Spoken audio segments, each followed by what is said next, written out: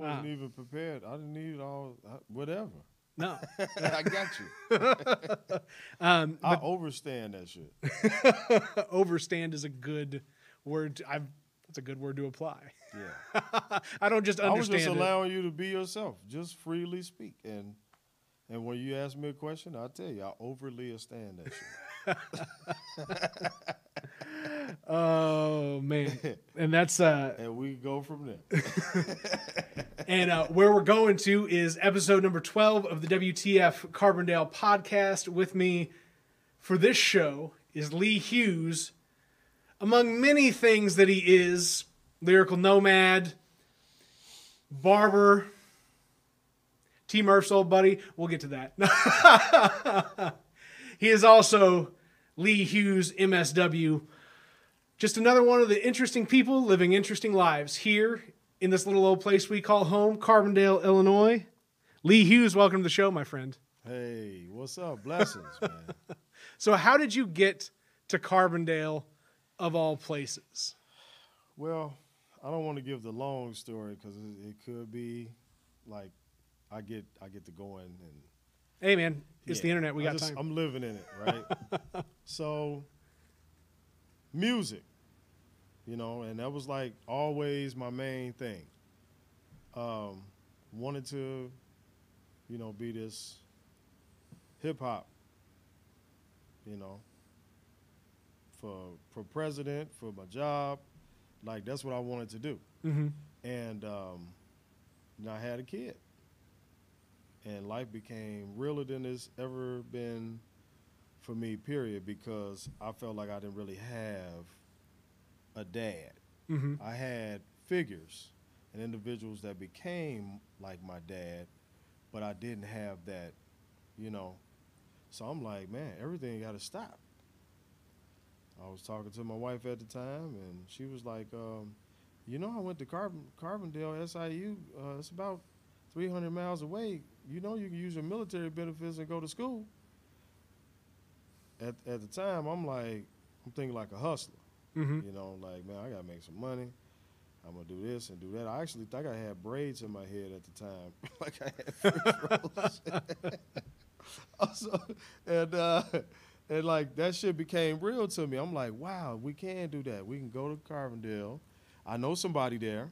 Mm-hmm. He was one of my best friends and mentors, Amiel Jackson. And we were in the military together. And he mentioned Carbondale to me in 97. Mm-hmm. But I was so like, anybody that know me know, like, Lee got a hard-ass head. And I admit it, I just think a lot. And I have a response, waiting. And I try not to wait too long. Mm-hmm. So forgive me for that, y'all. But he was like, man, I'm going to college. This dude was like airborne, air assault, like everything. Be all you could be in the Army. Amiel Jackson, I'm going to say it live. What the F, Carbondale? That dude is a rock star to me because he was the superstar in my life because of the aspirations that I had set for myself. Mm-hmm. So I see this dude, he's really cool. He was into hip hop, charismatic, very intelligent, and loved hip hop and knew some of the same people I knew. And he was like grooming me and teaching me how to like live life. The big brother I was like praying for. And in 97, he was like, yo, come to Carbondale with me and we're going to go to college. We're going to do this and that. And we're going to get our education. We're going to come back here and blah, blah, blah. And I went and told my mom. And my mom, she might not remember this, but I was like, man, Amiel want me to go to school. I'm working at the Plaza in Chicago. Like, I got this job. might have this job at AT&T. Like, I was making moves in the city. So, like, school wasn't, I was like, I can do school. I love school. So that's not like something like, I'm gonna do this. And then school is always gonna be like right here. Because either I'm going to be physically in the classroom, be trying to learn something on my own. And I told Amiel, I'm going to stay here. I'm going to work. And, man, so keep in touch. And we kept in touch. And he told me about every waking moment of his experiences in Carbondale. For those of y'all that know Carbondale, like back in the 90s, oh, man, you talking about cultural competence at its finest, man. It was love. It was good times.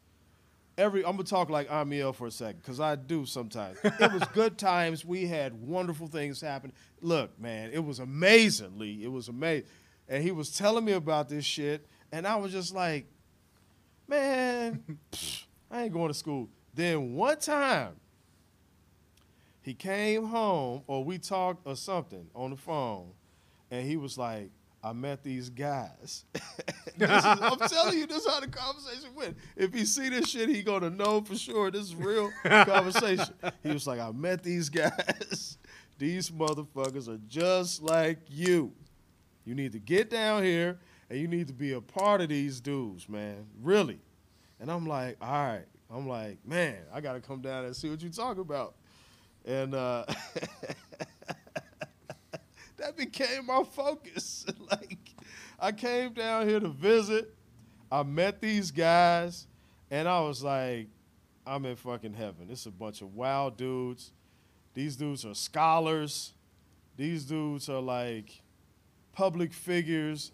They are metaphysical. These dudes play chess, and they wild and fucking crazy like me. So, yes, that's what really made the last decision for me to bring my family, pack my whole family up, like going on a mission.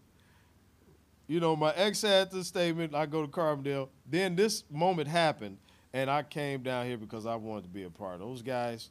I wanted to have, like, this is Amiel talking again. I wanted to be a part of that, and I wanted to enjoy that part of college. Yeah. So, I mean, I'm a Q, you know, but the Qs brought me here. And I came on, like, one of the last Halloween celebrations in Carbondale. It was 99 or 2000. And my boy, Amiel Jackson, called me down here to be a part of this shit.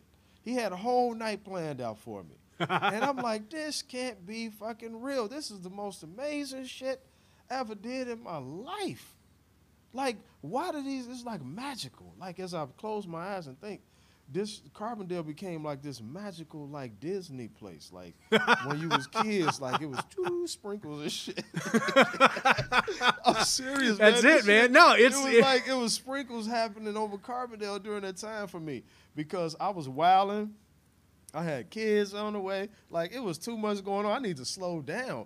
And Carbondale kind of, like, brought me back into reality, but still gave me, like, this magical life experience while I was here, but also taught me some real valuable lessons and real, like, things in life that you need to understand. But do understand that this place is not, like, the whole life of yours. And that's what happens. People come to Carbondale and they want to keep living these moments over and over again. They never leave. Mm-hmm. The dreams, like the Disney dreams, just start happening. You can be whatever you want to be. And you switch your major 1,000 times. And that's how I became in the master's degree that I was in, you know, as a social worker. Because I switched my major like 1, 2, maybe like 4 times.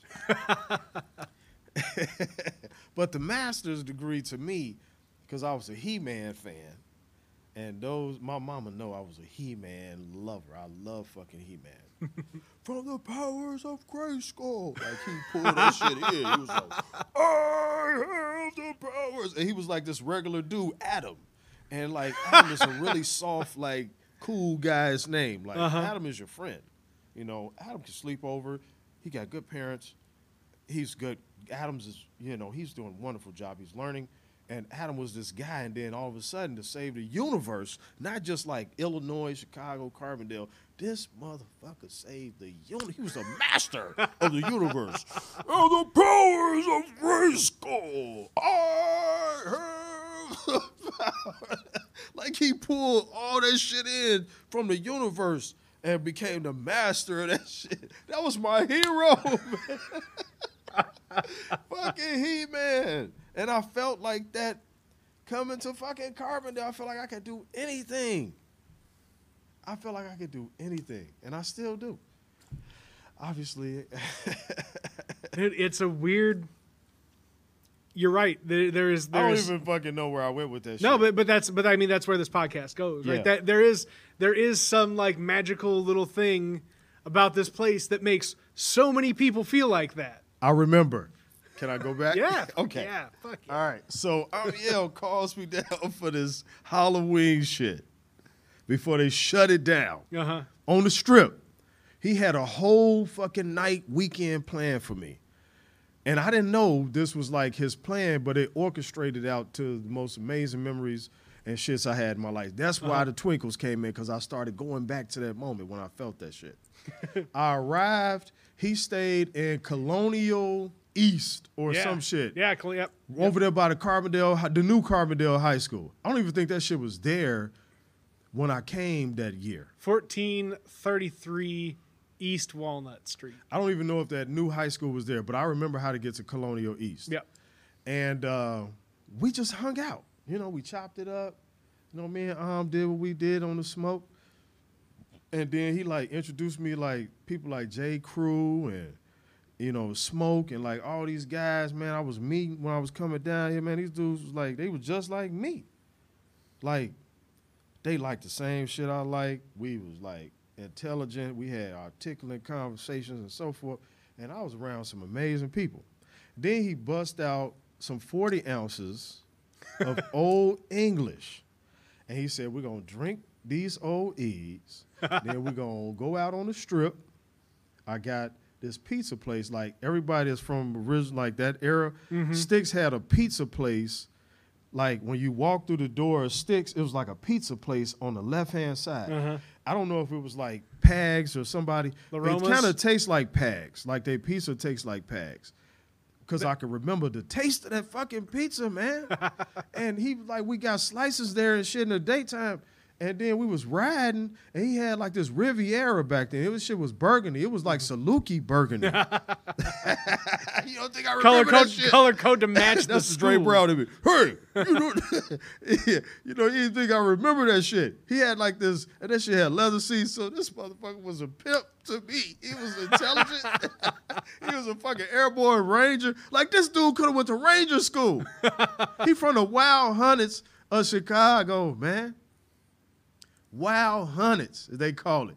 People stay right by the train tracks. Like, this dude from the Wild Wild. And this dude was about to be an airborne ranger. So, like, that was like my fucking He-Man. And he was from Liberia, so he was African. So, like, he had no body fat. So when he took his shirt off, it was like He-Man style. Like, yo, son. He was Rock. That's what they call him. That's my boy, man. Then he brought me here. He gave me that pizza. We was riding over the train tracks going back to Colonial East, and he was playing Dead Prez album and this song, Happiness. And if you ever heard that fucking song on Dead Prez album, you need to listen to it again. That album was amazing. Dead Prez, you know. Hey, we riding over the train tracks. He's playing this song, Happiness, and the beat was like, So we ride. He got the windows down. He's like, let the seat back. We ride, going back to Colonial East, eating these fabulous tasting-ass pizza slices. And I was like, man, I got to come back to Carbondale, man. Like, that moment wanted me to come back. But wait, there's more. we get back, finish the pizzas, drink some more beer. Then we go to Sticks. Like, he was like, man, you can get pictures here. You can play pool. And he knew I like to do all that shit. Yeah. You know, pictures and pool. I think it's a good night. Add some cigars in that shit and some whiskey. Fabulous night. And he knew I like to do that shit. So now we in the place. They got the fabulous pizza slices. And they got pool tables. And they got pitchers of beer. And it's like people in here just having an amazing time. We go in there on Halloween 99 or 2000, and we play some pool. We drink some beers. By this time, like, I'm like, I'm in the stars, bro. Like, I wasn't even there. I was there, but I wasn't there. And I remember the moment when he said, hey, put the beer down. We're going outside. So it was like, the way he said it was like, I didn't even, like, what the fuck? Why are we going outside? I'm thinking in my brain, like, why is we going outside? But I didn't even see this shit coming, Nate. I was oblivious to what was getting ready to happen because I was so thoroughly immersed in the moments that we were having, and I. We walk out the door of Sticks, and y'all got to quote me on this whenever you see this video. Was it 99 or 2000? I don't remember. But after that year, like, they cut off the Halloween, everything, SIU celebration. We outside, and there's a sea of people. They wasn't even out there when we went to Sticks earlier. These people came from nowhere. It was hundreds upon hundreds of people on the strip. So if you know Carbondale now, stand in front of Sticks, look to your left, maybe all the way down by Insomnia Cookies, and then go to your right all the way down past Dairy Queen, because right there where Dairy Queen was SIU police, the Illinois State Police, and they should have had a mounted police because like they had all the police there on that end. That's what we need. We need horse cops. We got horses here. Yeah. Dan the man. We got all this room out behind the police station. We just need a stable. These people are horse people in Carbondale. Sorry, go ahead. No. So if you know Carbondale, just be with me right now. I'm coming out of Sticks, 99, 2000, and I see, man, I'm like, what is all these people doing here? What the hell's going on? So I'm riding with because we move and shake. Like he always taught me, crowd over here, you need to be over here, because then you can see what the crowd is doing. You know, you can't do nothing in the foxhole. You got to be outside the foxhole to see whatever's going in the foxhole. So it's like all these analogies and shit he was giving me, but it helped me through my life. And I'm following him. So we go on the other side, I think on the side of Old Town Liquors, like right at that parking lot where First Southern Bank or whatever. So we standing right there. And we had like a front row view of all the debauchery and pillaging and shit that was going on at the moment. And we just really literally sat there and watched everything. And he was pointing out shit. And he was like, Dad, did you see that lady on the sign right there? I said, no. I look over there. Man, it's a person on the sign. It used to be like burritos big as your head or something like that. La Bambas. Changos. Yeah. Now, it was a like sign out there. There's a person on the sign like swinging. That shit was high as hell. It had to be like 30 feet in the air. Then the sign breaks like, this person falls down the sign, his people. Like, this shit was crazy. Then it was people walking down the strip. Girls had their shirts off like it was Mardi Gras. And they guys, you know, the guys, the surfers and volleyball guys, these guys had chicks on their shoulders and they're walking like, hey. The girls like, yeah. Like, this shit was crazy. I was like, what the fuck? But I was like, I gotta go back to Carbondale. I never seen no shit like that. Then a buddy of mine, Omar Dominique, which is now Dr. MD or DO, I'm not sure which one, but Dr. Dominique, he was like, man, that's the #1 party school. We was at the stands at De La Salle. He was like, that's the #1 party school in Illinois. So he telling me because he know like that shit was gonna hype me up. So I got this in the back of my mind too, and I'm like, that's why all this shit is happening. This is real. So when I had the word, we moved down here because like I premeditated hanging out with this guy. And I admit it. I moved my whole family down here to hang out with Amiel Jackson. But look at us now. That is going to be... We made it. At episode like 100, I'm going to have to do like a top 5 reasons people move to Carbondale. Amiel you Jackson. Gotta be, that's gotta land top 5. And I love you. You didn't just come down. You weren't just like, I'm following a party. No. You were like, I'm following this party. Yes, he was He-Man to me. He was a master of the universe. Like, He-Man, all you He-Man fans out there know, He-Man had like a castle.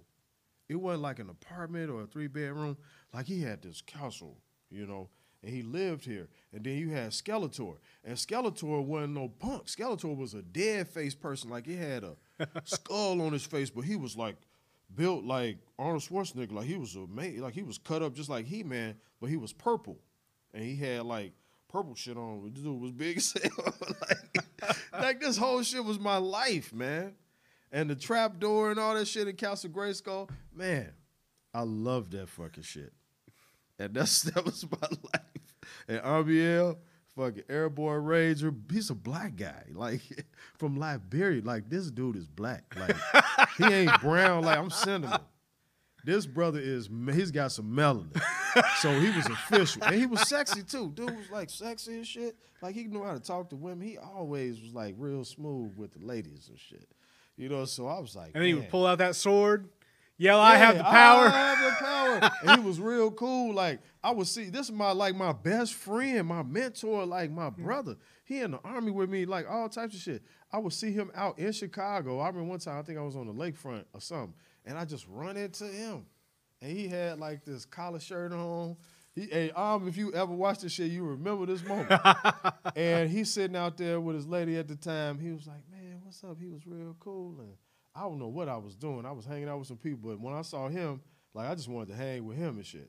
But he was like, he told me real quick, there's a pool hall. Remember the pool shit? At Sticks? This was in Chicago. He was like, it's a pool hall around the corner and a bar. We'll come back through here another day. And I kept on walking. And next thing you know, I was hanging out over in that area and shit because of him. And that was like an exclusive, it jogs my memory, but it's like Congress or something, like over there by the bridge, it's a lower place down there. And like Lower Wacker Drive, I don't know where it's at, but it had some bars, and it was like right by the water, and it was like, I ain't never been over here. I'm like, this is some exclusive shit. This dude is just amazing. So it brought me back over there to that area because of him. How'd you get into being a barber? I've been cutting hair since I was 15. And the reason why I started cutting hair is because, one, I didn't have enough money every weekend to get my hair cut. Yeah. Because I wanted my hair cut every weekend. Because I wanted to be fresh. Like, really, the same haircut I got now. It's probably what I had back in the day. I wanted to get a haircut every weekend. It was like $11. Alonzo's. So, you know it's real, babe. I'm from the low end, 35th Street. If you from 35th back in the day, you know Alco's, Alonzo's, I was there. And Alonzo's was the first barbershop, like, I was getting my haircut in Chicago. And I just wanted to cut my own hair because I couldn't afford it no more. Then I started meeting people. Like I met Theodore Bullock. You know, he's one of my brothers and mentors from the low end. He stayed in Atterbury Wells. This dude was like the low end barber. He was like the guy. And if you think about like the Gap, 35th Street in Chicago back in those days, it's people everywhere. And he was in the Atterbury's, which was over by Martin Luther King Drive. So he stayed in one of the original buildings. And this dude was like the most amazing barber in the area. I mean, people will come to him, and those who know they got their hair cut by Teddy, he was like Murph. Like if anybody used to get their hair cut by Murph, no, you getting a whole like comedy show. You're gonna get like he didn't give a fuck. I was like, Murph, man, you got people who's like, man, fuck that shit. Man, Joe, you know, like, man, Joe, you know what I'm saying? I'm like, Murph, man, you gotta cut. Man, they lined up, bro, sitting in here just to hear this guy do some. And some of his most famous comedy skits, he knows this. He practiced that shit right there in the barbershop. Fuck yeah, he did. Like, and I heard the shit like, oh, man, I heard that joke before. But then, like, I understood, like, man, the world ain't heard this shit. He took them fucking jokes and took that shit to the world. And that shit, like, that shit overnight. One thing about Murph, and he... Yeah, overnight success with 10 plus years into it. Hey, bro, don't get it twisted. The dude works fucking hard. Every day. I know for a fact he's not just an intelligent person, a knowledgeable person. He's very observant of environments and shit like that. The dude is amazing. He is amazing. He works fucking hard for everything he has. I seen that shit. So I'm gonna be one to tell you, and Murphy's probably sitting there laughing his ass off looking at me because he can mimic me to death because he knows I am so fucking. This dude is amazing. And I would ask him because he be knowing shit that I didn't know, like stock market shit and your credit. Like Murph, anybody that know Murph was hard on that credit for a minute. Like he was like learning that shit. He was like Tukey and them shit from Los Angeles, motherfucker. Like yo, you know what I'm saying? Like we on this credit shit right here. You got to get the FICO. You got to get this. Like, this little motherfucker. I'm like, we was sitting in the shop. He was telling me this shit, and I'm like, man. But the way he framed it made me intrigued me to go like learn about some credit shit. Like I had an idea, but I didn't learn as much as I learned about credit until me and Murph had that conversation. Real talk. That's the type of dude he was. Then he pulled up with a Beamer at the barbershop. 635. He told me, he was like, yo, Lee, I'm about to get this Beamer. I'm like, how the fuck you gonna afford this Beamer? We in a barbershop, man. He said credit. He said credit. Man, bro, then he introduced me to somebody at SIU Credit Union. That if you had a 600, you was in the game. You getting all types of. Let me tell you what 3.5% looks like. Murph was on some shit, bro. This dude is an innovator. He pulls up with the Beamer, bro. We at the barbershop. He got a Beamer outside. Then people coming in, like, this dude taking an hour and 30 minutes or more on a fucking head, like Murph, calm your ass down. He had that swope, like he did the swope line. It irritates the shit out of me, Murph. I'm like, go in some more, curve that shit more. Murph had this signature shit he used to do, and those that know used to get their haircut by him. That shit was his signature, and that motherfuckers loved that shit. They would get in my chair and they be like, give me the Murph, give me the Murph. I'm like, what the fuck? Where's a Murph, man? Let me curve this shit. Murph created his own line and everything in that motherfucker, man. Gregarious Jackson. This motherfucker's amazing, man. That's my bro. And he know I beat him up. I shoot him motherfucker for him. He know that. He know me like, this nigga Lee is crazy for real. Like, he's a cool guy, he'll laugh, but this motherfucker snap any moment. Like, you know what I'm saying? Mission Impossible. It's like the pandemic in my brain. Like, I just, Manchurian Candidate, I'm just starting changing. You got all these pop culture references, Lee. Goddamn. Hey, that was a good time in my life, man.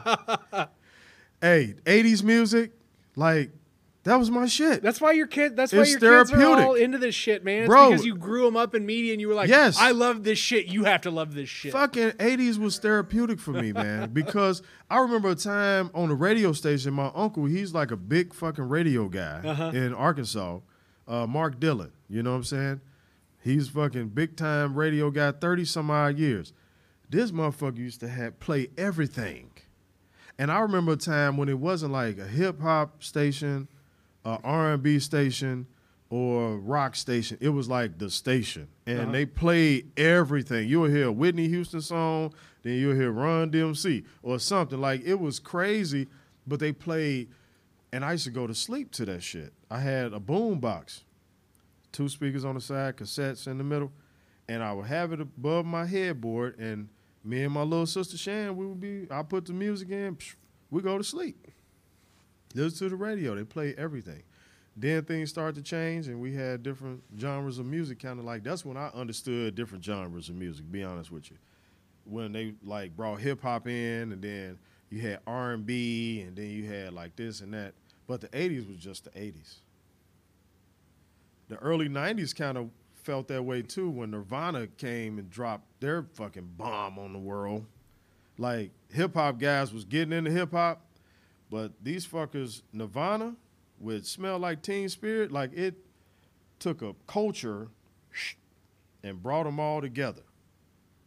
White, black, you name it.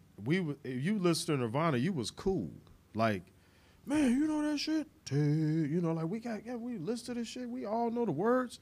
And you black guy, you a white guy, and we singing this shit in the locker room. Like it brought us together. And then things started dividing again. But music was like always this fucking thing that brought people together. It brought me together in different forms of my life. Are we still talking about Barber and the Man, we're just right. This I is don't the even this is the fucking know. podcast. This is how this goes. This is perfect, man. This is I don't the even fucking know. ideal podcast. Is I shut up and somebody else talks. And some of these podcasts I've done too much talking in. Some of them I've done just right. And this is great, man. All you've had to do is I feel go. like I Like did you got something you got the post show fucking high, just like feeling the vibe, and like you got a story to tell, and that's what we're here on. Yeah. I good. can't tell it all tonight though. No. Yeah, because No. it's you We're know. half an hour in. We got half an hour to go. We're not trying to get the whole story. All right. This is just an introduction. Yeah. This is just a hi, how you doing? I'm a very cultural person. Like I love different cultures. I love learning about other people. I was always the person that didn't know any strangers. Hence, I'm a social worker today. I mean, ex-cop. I don't mind talking to people. And anybody that knows me, I go anywhere in the world, and I have a conversation with a person, and it's like they know some shit I know, we know some shit, and like we connect, just like that. I've always naturally had like that ability. So that's one of the main things, that kept me here in Carbondale, is being able to do that. It always goes back to that thing. In Carbondale, you don't have to go to the world. Yeah. The world gets to come to you. Yeah. And it's different. Like, I've never been, I'm from here, born and raised, stayed here. I go to the city every now and then. Obviously, I was just in that fucking car accident, and Yeah, and I'm glad you're doing better. yeah, no, it's good. But it's like when you live in the city, even in the city, everything's split up. Yeah. But like here, it's like everything is forced into one space, like just smushed all together. So, when did you start at Arnett's? It was, I think 2007. Were you working on your master's in social work then? Did you already have it completed, or were you yet to get into that part yet? I was just knowing that was going to be a goal of mine Okay. at that point. And I was just utilizing like my gifts and talents to try to bring some money into the house. Mm-hmm. So,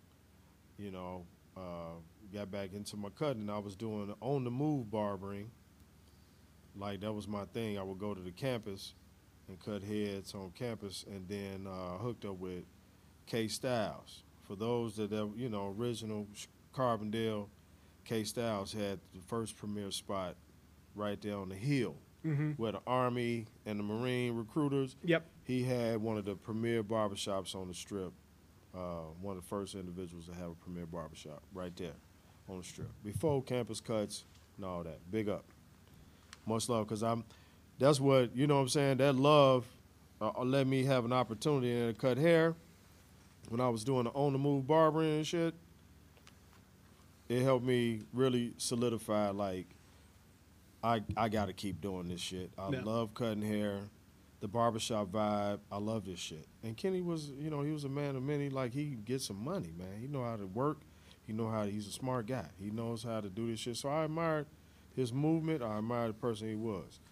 And from that barbershop, after that shit, I went back to the on-the-move shit because the barbershop shut down and I was just cutting it. So I had built up a clientele on campus, and that was like, for sure money every week. I'll make this amount. And I'm like, man, I got to figure out a way to keep doing it. So we do the on the move again. And I was cutting, I think I ended up cutting in the garage of the house on Wall Street.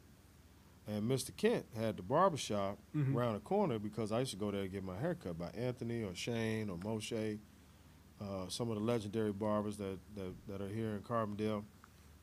And I was like, man, that's a legendary shop. And he didn't have anybody in there cutting at the time. It was just him cutting.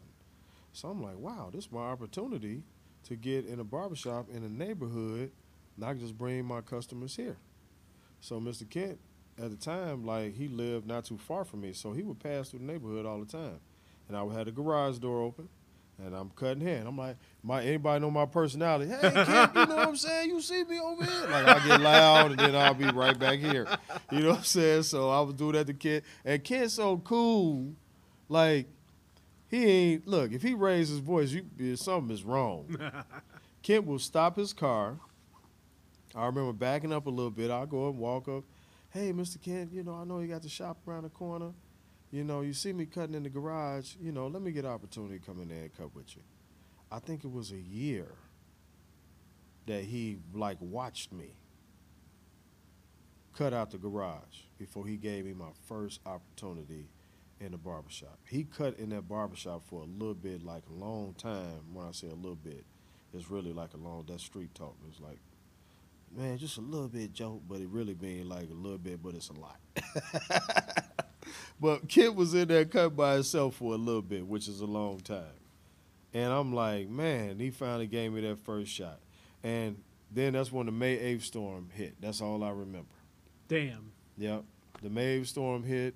I had started building the clientele there, and then like the roof had fell off the barbershop, and it was crazy. It was unlike the barbershop people see today.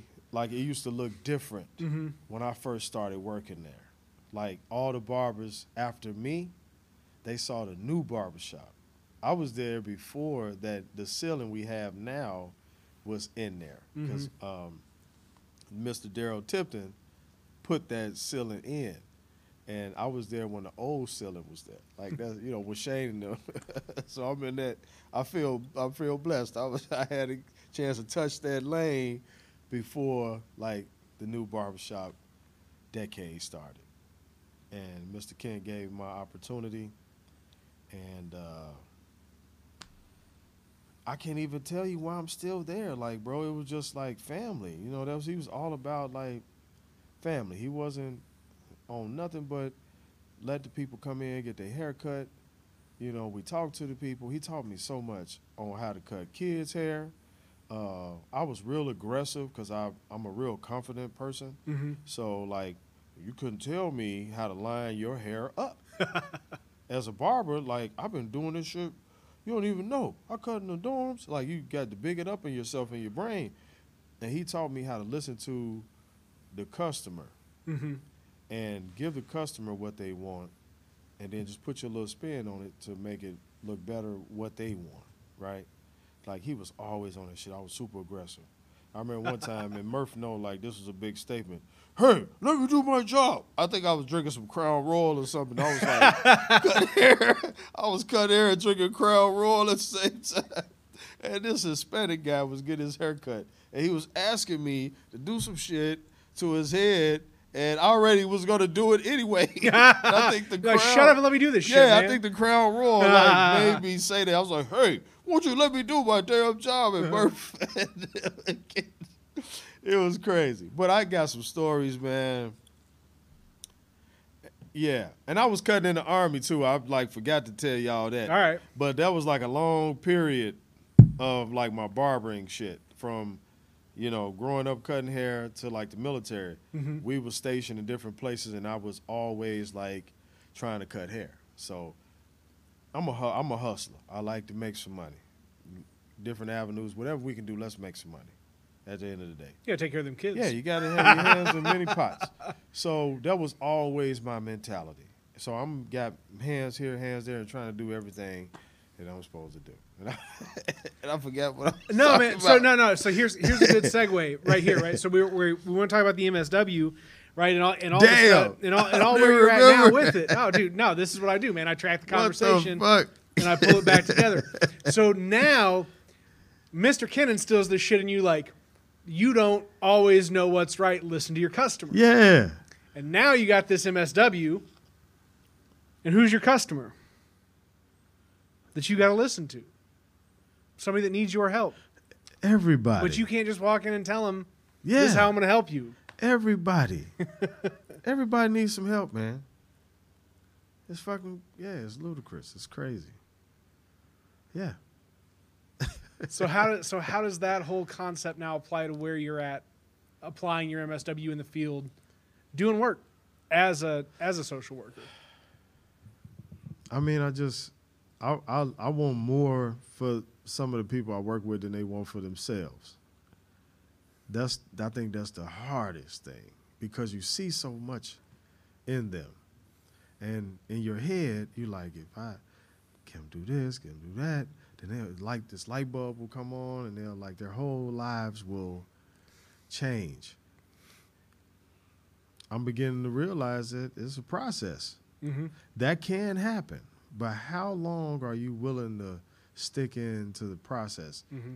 And then how long should you stay in the process before you allow them to do whatever they need to do? So it's a balance, you know, and you still doing the same thing. And then it all boils down to self-care. Mm-hmm. The more you take care of yourself, the more you can take care of other people. I didn't get it. I'm trying to get it still. I don't get it. Because I'm a social worker. Why am I thinking about me? Well, me can't help them. Oh, and that's something you learn in the military or as a police officer too, isn't it? Yeah. Everybody know when I was in the Army, I was rowdy, man. I'm one of them kids, man, ram your head into the concrete. Like, this dude is nuts. I'm serious. All my colleagues, like I played sports with, they was like, man, this dude is mean. Like, I used to be mean and challenge you and talk about you and like, you can't do like let's race right now. You were Skeletor. I don't know what I was, but I was like, I was always challenging people. And I was good at a lot of shit, you know? I was naturally talented at sports. Yeah. You know what I'm saying? So that was a gift of mine. Like, I could play some fucking sports and feel like I can play them at high levels the more I train. And the guys I was playing with, I was A-type, you know, always fucking aggressive and shit. Now bring me back to the MSW part. No. This is where we go. No. That is my interview, Lee.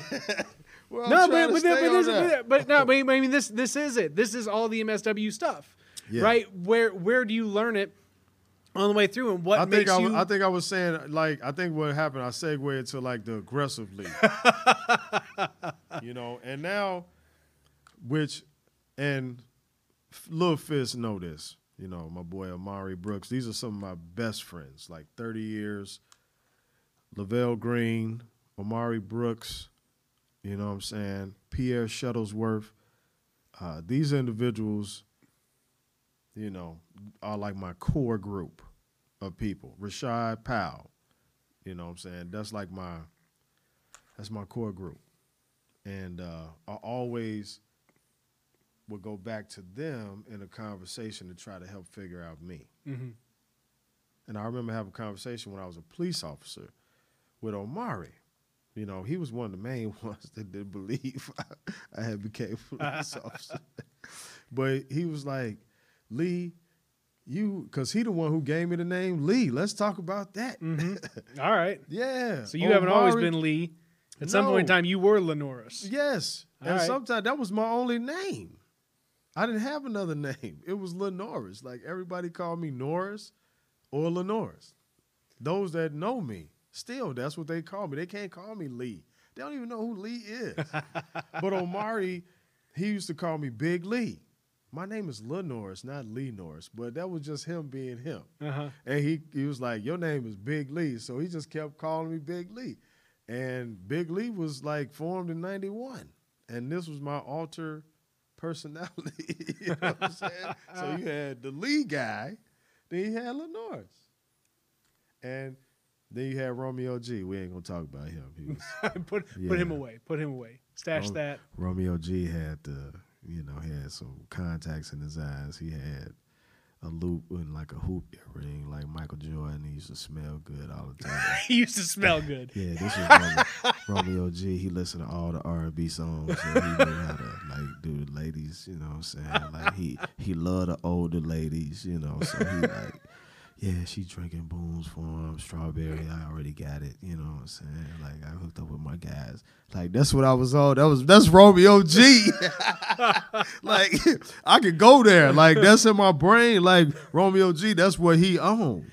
I had, like, that was the most I ever cared about myself ever in life when I was Romeo G. Romeo G didn't give a fuck about nothing. Romeo G was Romeo G. My sister Shanna will tell you, I had an airbrush shirt with my face on it. They had Romeo G on the bottom. And it had to look, he asked me, Riot, one of the legendary graffiti artists in Chicago, man. Riot. Big up, Riot. He had the airbrush shop right there on 35th next to Alco. And he asked me, he said, do you want me to make your eyes like your real color or these Romeo G eyes? I said, make them just like Romeo G. So I had to wear these contacts. Do you still have this shirt? I wish I fucking did. That's like another trauma thing I don't want to talk about. I can't hold on to valuable shit in my life because I moved and went too many places in the world. Like, that's a trauma part. I had comic books. If I probably had the fucking Amazing Spider-Man first edition, bro, it's like 4 different covers. Like, I was into comic books and shit. Like, I lost all my Thor and all the shit. My sister Shannon know. Like, we moved so much, like, in the middle of the night. It'd be like 2 o'clock in the morning. And my mom would be like, get the trash bags. We got to get out of here tonight. And I'd be like, what the fuck? I got to go to school in the morning. Shannon was always mad. Shannon did not like that shit at all. Like, she was really waiting on me, like, turning to, hey, man, and, like, straighten this shit out. But she always stayed by my side, and she had the fucking trash bags, and we was loading all our shit up. Night after fucking night. So I lost a lot of shit along the way. That shit bothers me. Man. Because I had some of the finest. But you got so much more than any material fine shit. Absolutely. But that was like my I'd like to have my shit still. Yeah. You know, my wife knows, like, I like the shit that I like, and I really don't want nobody touching it. And for now, like, because I'm a father, grandfather, like, all this shit, like, I don't really care about my shit as much, but I am particular. Uh-huh. The little things. You know what I'm saying? That's funny. Yeah. You wanna talk about mom's influence on social work or no? You can take a pass on that one and be cool. Moms gave me the visual. Right? You know what I'm saying? Like, and she was only 16 when she had me. Mm-hmm. So when I did the math, she actually got pregnant at 15. Her birthday is in September. Mine is in December. Mm-hmm. So she turned 16 on the 23rd while she was pregnant with me, then had me in December. So to me, she was really still 15, mm-hmm. right? So she was a little girl. I got a daughter that's 16, mm-hmm. and I can't even put that shit in my brain mm-hmm. that she having a baby. I can't even put that shit. Somebody's getting fucked up.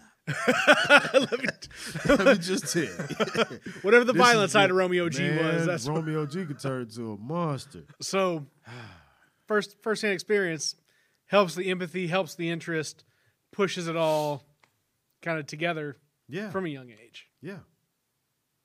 When I was a police officer, I would go to people's houses, and this whole scene would make me think about my own life. Yeah. But I also work with people that never saw this scene ever in their life. So where they processed everything, and the way I processed everything was different because of my life that I had experienced up until that point. Yeah. And I had seen so many different things that, like, I really felt like I knew what a real threat was. Like, a real threat. This is not a threat at all. I had a judgment. Like, I had been able to make those type of judgment calls mm-hmm. because it was that type of environment, like a life and death. You either gonna get robbed, mm-hmm. like a fight gonna break out. Like, that's the type of environment you had to make some decisions quick. So as a police officer, when I was working down here, I felt like I really overly understood what a threat was. Uh-huh. Once, learning the process of the use of force, policies, and blah, blah, blah, and all the police mm-hmm. jargon.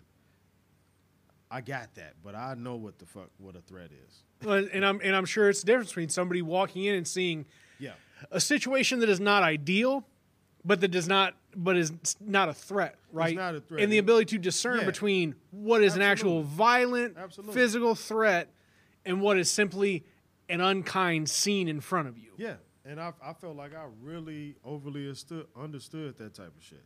And then you put down with each of those, you have like a use of force that goes with that. Mm-hmm. So if they're at this level, you go here. If you're at this level, you go here. Mm-hmm. And then like the last ultimate level is weapon. Yeah. Like gun. Like your life is in danger. You must pull this. Like this shit is like in your head, like Manchurian candidate. Like, Yeah. like my life is in danger. I must kill. Like center mass. You know what I'm saying? Yeah. They don't teach police officers to shoot at your thigh or your arm. Center mass. Yeah. Neutralize the threat. Hey, that's the best. Yeah, right there in the center. We're not trying to kill you. We're just trying to stop the threat. Mm-hmm. And you're supposed to be able to know what a threat is and know when to stop. You supposed to fucking know this shit. I felt like I knew it. Mm-hmm. So I'm not about to go out here and pull my fucking gun on some motherfuckers and they just smoking weed and blacks and shit in the car and bumping their sounds. They just having a good time. It's nice outside. Mm-hmm. They black. That's what black people do.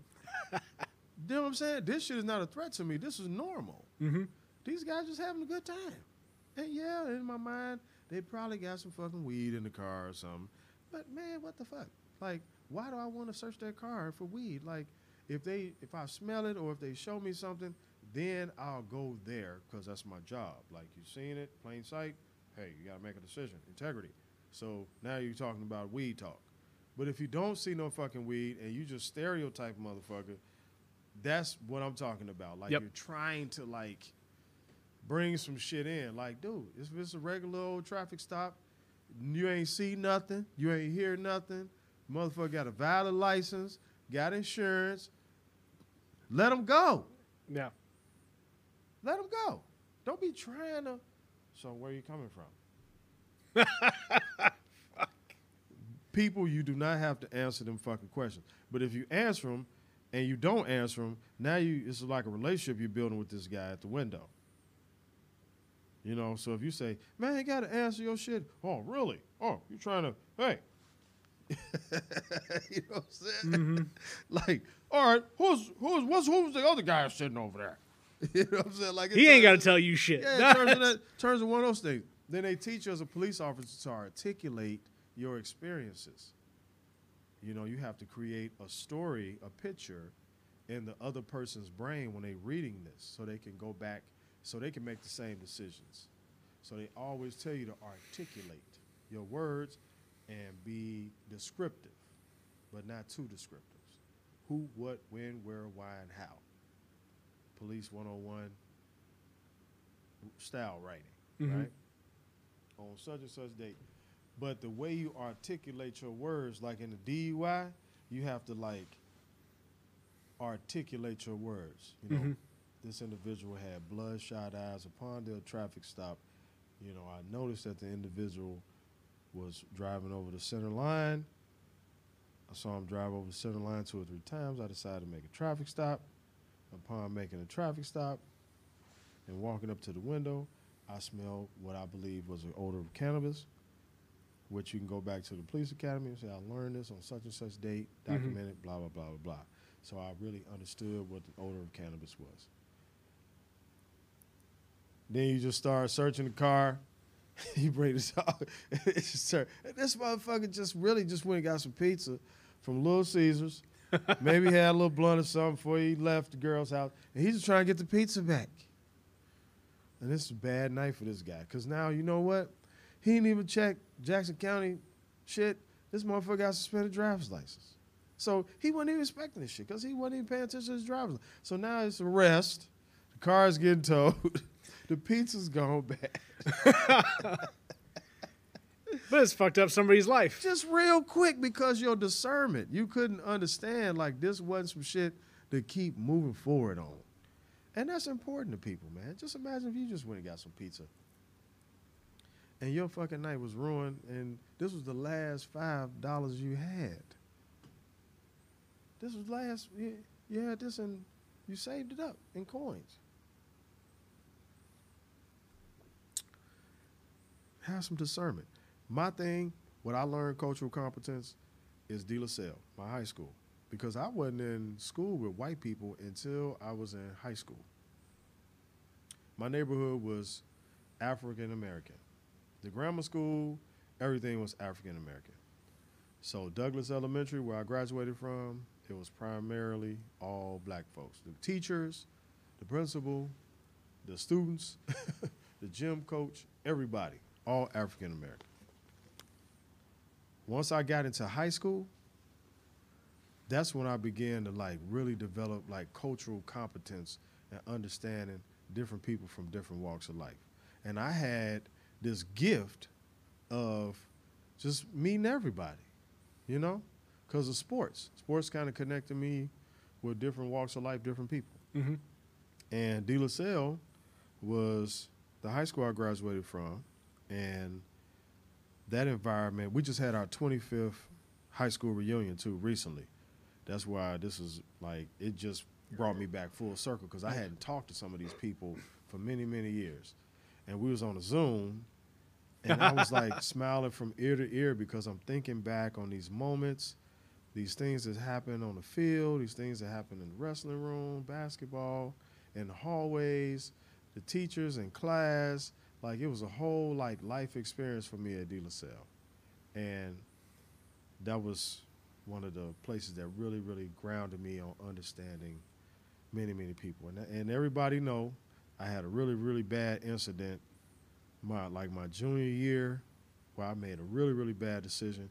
And from there, I was making a lot of bad decisions. Like, this decision was the worst, one of the things I regret even happening in my life, but it taught me so much. And then my life began to kind of like spiral out of control after I made a decision to do that shit in high school. It got kicked out and some more shit. That shit fucking like, it took me down a state of depression because like, I'm like, God damn, man, you know? I allowed what somebody else said to me to turn on a friend of mine. This dude was my friend. Not just somebody like we play sports with. Like, he really is still my friend. Like, I would do anything for this dude. But these other guys was convincing because of the shit. Like, that tension began to grow, you know? Because we didn't go to school with white guys. So we had Bridgeport, we had Canaryville, we had these guys come from the suburbs. We had the Hispanic guys over there that was down there by 26 in California. Like, these dudes was real essays. Like, this shit was real. These dudes was real gangbangers. Like, one of my classmates just not getting out the Fed joint. Tom Para. That's my guy. Like, Tom was quiet. Tom is not about to fight you. We knew Tom, but Tom was cool with everybody. He was one of the realest motherfuckers I ever met in my life. And then one night, I'm watching fucking, like, I forgot what it was, America's Most Wanted or something, and then his fucking name, I'm like, this motherfucking Tom Parr is a fucking, like, this motherfucker is a big-ass fucking criminal in Chicago. Like, this shit crazy as hell. But we were the people that went to De La Salle, and he was part of that 25th graduating class. And he's still my guy. If I saw him today, we got stories of all that shit when we was kids, man. You make decisions when you get older. You want to get some money. You this and that. Hey, you got to do what you got to do. And I'll come from that same background. Hey, it is what it is. You know, they trained us to be able to do time. Fuck. That was like if you get to the point where you can do some time, now you got like this ghetto fucking superstardom. You know what I'm saying? Because then, like, you got a conversation with motherfuckers that other people can't have no conversation with. Man, you know what I'm saying? We was down in Menard and Block, whoop-de-whoop-de-whoop. Like, it was like, you know, this thing. You know what I'm saying? So if you can make it to that and make it through that shit, man, the girls on you, you get some money. You know what I'm saying? Like, that was the environment I had came from. So I get it, Tom. I get it. You got to get that money. And that's what we was on. That shit fucked our heads up, man. All the guys I know, all these motherfuckers went to prison, man. Everybody. I was on my way. We're not gonna record that incident. No. But let me just tell you, There was a chance. There were Man, directions to be there taken. was a decision was made, and my life ended up going in the total opposite direction. I think if I didn't make that decision, instead of me being on the social work side, on the law enforcement side, those years of my life would have been spent pondering those things as possibilities. Mm-hmm. In a concrete cell. And I was ready for it. Them motherfuckers prepared you, man. Hey, shit, you gotta be tough, man. You know what I'm saying? This shit happen, you gotta go down. You don't talk to a motherfucker. That's how I was grew up. I still won't tell on your motherfucking ass. You can give me your deepest, darkest secret. That shit dead before you even finish saying the last sentence of that shit. I heard it, but I didn't hear it. That was the place I came from. Yeah. Hey, your business is your business. This shit ain't your business. So motherfuckers got you ready for prison, man. They got you ready, man. If it was your business, stand on your motherfucking business. You feel me? Motherfucker challenge you, fight they motherfucking ass. Even if you lose, fight they motherfucking ass. You know what I'm saying? Whoop-de-whoop-de-woo. You stand, and when they slap box, you know what I'm saying? Like, we weren't, like, I got into boxing, like, later on, like, when I was maybe, like, 16, 17, Golden Gloves. But, like, slap boxing was something we did just on the whim. Like, we out there kicking. I wish we could do a movie, like, and show you this shit. We out on Hanging on the Block, and my man Looney would be like, Brent, he was a slap box king, because Looney was short, but he had some hands. And when we call motherfucking hood that got some hands, they fast. They could throw them hands. You know what I'm saying? And Looney was one of them motherfuckers. He always was solo dolo, and he could throw them hands. And Looney taught me how to motherfucking slap box. It was the first 5 licks. So the first 5 slaps on the opponent or whatever, you win. So now, goddamn it, you know what I'm saying? You throwing jabs and shit like these motherfuckers is challenging you, man. Get you ready. You know what I'm saying? So you was ready. Motherfucker fight you at the basketball court. You can't even go have a nice recreational evening as a kid. You at the park, and these motherfuckers want to fight you and challenge you. Like, that's the environment, like, out of the blue. You having a good day. It's beautiful outside. Y'all been playing basketball. Then you got like 4 kids from Stateway rolling up on their bicycles, and it's like 2 of y'all out there, and it's 4 of them. And these little badass fucking kids got their shirt off. These little, excuse me, y'all, got their shirt off, and they dirty. Like, that's a little dirt ass. You know, motherfucker know what I'm talking about. Them little kids dirty as hell. They ain't got no basketball. They ain't got nothing. These little motherfuckers got a bike. They got their shirt off, and then they hair all nappy and shit, like BDBs. And the motherfucker got snot, like, dried up right here. They just grimy, like. And we out here trying to play basketball. And these motherfuckers roll up, and then ask you a question like some lame-ass shit like, y'all know John? And we like, no, man, just let's fight, nigga. We already know when y'all here. We ain't running. So we out there fighting these kids from Stateway. Like, this shit, then I go home, like, and eat some dinner. Like, this what we was doing. As kids, this shit was stressful. It's like a war zone, man. The shit built you to handle every other challenge in front of you. Oh, my goodness, bro. Like, motherfuckers can't even understand going through. I got robbed. The first time I got robbed at gunpoint, I was 13. Shit. I was 13. I got robbed at gunpoint. That's the motherfucker you see here today. Imagine your kid or you at 13 getting robbed at gunpoint in broad daylight. I was fucking squishy, man. I can't imagine me doing shit. And here's 13. The thing. My intuition, like, because I came from Arkansas to Chicago, I was born in Little Rock, Arkansas. We never even got there. But I was born in Little Rock, Arkansas. And we moved to Chicago in like 87, something like that. So all these years, like, I had learned some foundational shit in Arkansas, but then when I got to Chicago, man, it was like 2 different people. I showed my wife these pictures of me in Little Rock And then the next year, me in Chicago, them two kids look totally fucking different. And this is me. Like, I got to show you the fucking pictures one day, Nate.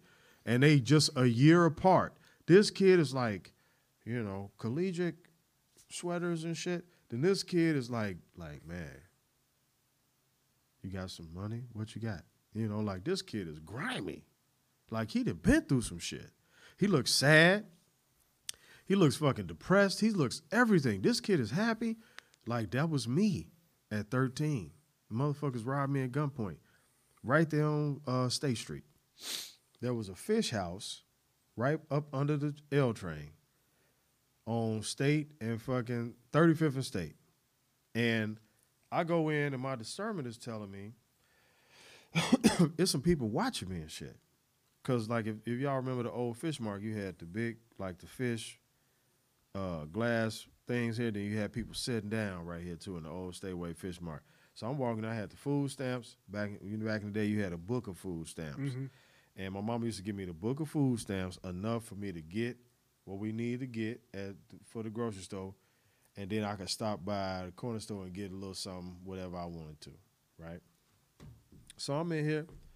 I see these guys out the corner of my eye. You know what I'm saying? And my mama, she used to always try to buy me some nice shit. So I had, like, the old college team hat, and I just put my earrings in these little holes and shit. So, like, I was on that. So I had something a little flashy. Rule number 1, new neighborhood, flashy shit, take it off. You're going to draw too much attention to yourself. So I go in, they eye the hat. You know what I'm saying? When I go back and look at the whole situation over again, they eyed the hat. If I never would have had that motherfucking hat on, I probably never would have got robbed that day because they was looking for a Vic. And that's in Chicago, we call Vic-ass motherfucker. He's a victim. He's a Vic. Oh, Vic-ass motherfucker. So they was looking at me like I'm a Vic because I was. I came in there with this hat on and set myself up for failure. I leave out. They scurry right behind me. I see them in the peripherals. They rolled up on me so fast, Nate, I ain't even see them. Like, boom, they rolled up on me. Hey, man, turn around, Joe. You know what I'm saying? Open your jackets up. And I'm like, man, what the fuck, man? What's going on, man? Give me this motherfucking hat, nigga. Give me this motherfucking hat. Then they started going in my pockets and shit. They took my mama food stamps. They took the hat off my head. And they took the motherfucking fish I had. So I'm like, I'm looking at these motherfuckers. I'm like, man, if I catch one of them motherfuckers by y'allself, I'll kill one of you. You know, I was angry. But I was more angry that they took my mama fish because she gonna fucking whoop my ass. Like, that's all I was thinking about. Yeah, these goof-ass motherfuckers robbing me, but, man, these motherfuckers took the dinner. They took our dinner for the night. So I go back to the house. I tell Mikhail, Iron Mike, rest in peace. You know what I'm saying? Lenore's Senior. That's the original Lenore's. That's a whole nother podcast. But anyway, I go back to the crib. I tell them, these motherfuckers robbed me. I ain't say these motherfuckers, but I said they robbed me. Dad, Mom, they robbed me. They took the food stamps. I ain't have my hat. I didn't have the fish. I didn't have the food stamps. Mikhail was, like, that's why I get that turn up side from, like, go from 0 to 1,000. Because this dude, he protected his fucking family like a wild animal. If you fuck with his kids or his lady or some shit, this motherfucker will fight you to the death. I watched, I'm telling you, even if he would lose, he don't give a fuck. He gonna resurrect. He's gonna try to kill you again. Like he had that, and he had that hunt. And Shannon know what I'm talking about. I got that shit from his ass because he wasn't scared of shit.